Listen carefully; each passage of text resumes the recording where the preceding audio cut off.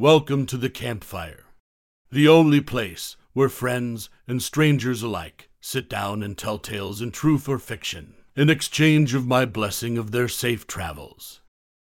Allow me to relight the fire while you relax and listen. Make your mind wander about the reality we live in.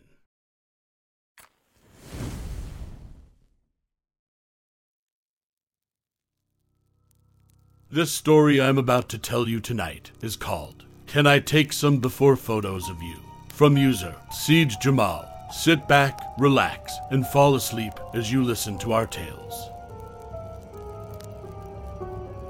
This happened in August of 2013. I was visiting Montreal for their Diver Site weekend, which was basically like Pride but took place the long weekend before the official Montreal Pride. My best friend at the time had met a guy at Toronto Pride a month earlier, and he invited both of us to come there so my friend wouldn't be uncomfortable going to spend the weekend with someone he didn't know well. We arrived on Thursday and the trip was going great. We went out the first night, walked the streets that were closed off to cars the next day, and our host made us a nice dinner. And then we went out again Friday night.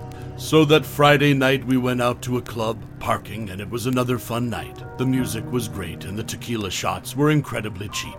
I was dancing and moving all around the club but would circle back and check in with my friend and our host, and I would also run into people that I knew who were also visiting from Toronto and ended up taking some MDMA from one of them. Danced some more until I was completely soaked in sweat, so I went to the bathroom to wipe myself down and pee. When I got into the bathroom, someone was leaving, but it looked like I was the only one in there. I went and used the stall because I have a hard time using the urinal, and once I came out I was quite surprised to see a man in the corner of the washroom smiling at me. He looked in his mid-30s, on the shorter side and a bit chubby. He was wearing a polo t-shirt and jeans and had glasses, and I remember thinking when I saw he reminded me of an accountant. Not sure why that thought popped in my head. I was pretty sure I didn't hear the door, but I couldn't be sure, so I just smiled back and said hello as I went to wash my hands. Hello, he responded. Are you having fun tonight? I replied I was, and that the music was incredible, and was wiping myself down with paper towels and my shirt. Do you want to do some coke with me? He asked. Now, this was not the first time I had been offered coke in a bathroom at a nightclub, and had done this in the past and ended up having some good experiences and met some interesting people. So I was already high and drunk and not thinking much of it. I said, sure, I would love to, thanks. I just live right near here. It's at my place. If you don't mind coming over, we can do some lines and have a drink, then walk back to the club. He replied. Now, obviously, looking back, I realize how very dumb my following actions were, and I can't imagine myself being so stupid and careless now. But without thinking about it, I agreed and I left with him. We chatted on the walk over to his place. He asked me where I was from because I didn't seem like I was from Montreal, and what parties I had gone to and how old I was, and my name. I asked his name, but he instead responded that we had arrived. The whole wall felt like 5 minutes, but I honestly hadn't been paying much attention to where we were walking. His apartment was in this building that had 3 floors, and his unit was on the 2nd floor, and you had to climb this long, narrow metal staircase. And his door seemed to be in the middle of 2 other apartments on either side.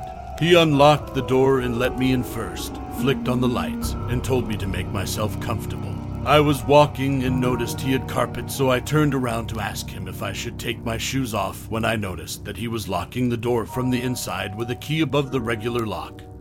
And at that moment I was overwhelmed with a feeling of dread like I had never felt before. The danger I had possibly put myself in, and now seeing this person locking their door from inside with a key. I just thought to myself, I'll pretend I didn't see that. I won't take off my shoes and politely hang out for a few minutes, then ask to head back. I also thought I could be having an extreme overreaction to what I saw because I was high. But as I looked around, everything inside of me was just screaming, you need to get out of here. I went and sat on the arm of the couch. He said I should take off my shoes and relax. I was getting a better look at him now in the lights of his apartment. He still looked plain and unassuming, but his eyes looked shifty. And he pulled down both of the shades on the windows that were on each side of the door. I told him that I was okay and I was eager to get back to dancing, so he said he would make us drinks, then we could go back. The apartment looked much bigger inside than it did from the street. It was an open layout with the living room beside the kitchen and then a hallway in the middle with closed doors painted black, and I could hear music coming from one of the doors. I asked him if someone else was there as he came from the kitchen with a glass, and he replied no. As he handed me my glass, he looked me up and down, he said with this increasingly creepy smile spreading across his face. "You have a very beautiful body, especially your chest. Would you mind if I took some before photos of you before we went back? Every alarm bell is going off in my head now, and all I can think about is Jeffrey Dahmer and all his Polaroids, and what am I going to do because that was such a creepy thing to say. And all I can manage is a polite laugh as I take the drink and say sure. Excellent, he says. He then tells me to take off my shoes and he is going to get the Coke and his camera and to finish my drink. He walked down the hall, takes out his keys and unlocks the second door and opens the door enough to slip in and closes it behind him. The second that door was closed, I jumped up, ran over to the sink and dumped my drink, put my shirt on, and ran to the front door.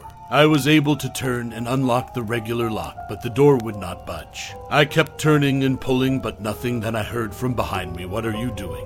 I turned around and he was standing at the base of the hallway with one of those professional cameras slung around his neck and holding a square mirror with a pile of white powder on it. I thanked him for the drink, gesturing to my empty glass, but that it was getting late and I wanted to get back, but we could exchange numbers and maybe meet up tomorrow. His demeanor slightly changed. He was still smiling, but his tone when he next spoke sounded irritated. He asked me if I was nervous about taking the photos and if I should just wait for my drink to relax me, and I said no, that I wanted to go. This exchange of him telling me to stay and me saying no went back and forth for about a minute when he suddenly glared at me, put down the mirror, pointed at the couch, and said, "Sit down now." Not knowing what to do or how I was going to get out of this, I remembered that there were other units on each side of us, and it had to be around 2:30 in the morning at this point, so I just started screaming at the top of my lungs like a madman, banging on the door, the window, the wall. "SHH, shut up, be quiet." He snapped at me as he ran to the door. He quickly unlocked and told me to get out and stepped aside. I bolted out that door and down the stairs, skipping the bottom steps and hopping over the side of the railing. I looked up behind when I landed and he wasn't there, but I heard a door slam and took off running down the street. I hadn't paid attention on the walk there, so I didn't know which way to walk, but I knew it was close. And luckily I was able to wave down a passing taxi and take it back to the bar. When I got back to the bar, I found my friend in the same spot dancing. The whole incident must have been less than half an hour. I was too embarrassed about how stupid I had been, and being back in the club I started to feel bad that I had just freaked out on this nice man, so I didn't say anything. But I stayed by his side until we left shortly after I got back. The entire thing felt quite surreal, and I remember the next day when I did tell my friend, kind of laughing it off and joking about getting murdered and trying to make light of it because it was so scary, and it wasn't until years later after joining Reddit in this sub and reading other stories that I started to think about that night more and more and realized how much potential danger I put myself in. So, to the strange man from the bathroom who lured me to his place and wanted to take before photos of me, let's not meet ever again.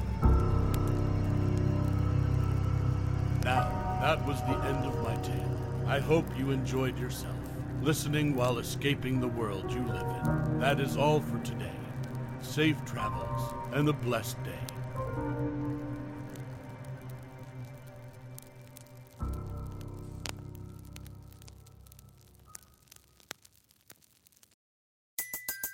Everybody in your crew identifies as either Big Mac Burger, McNuggets, or McCrispy Sandwich.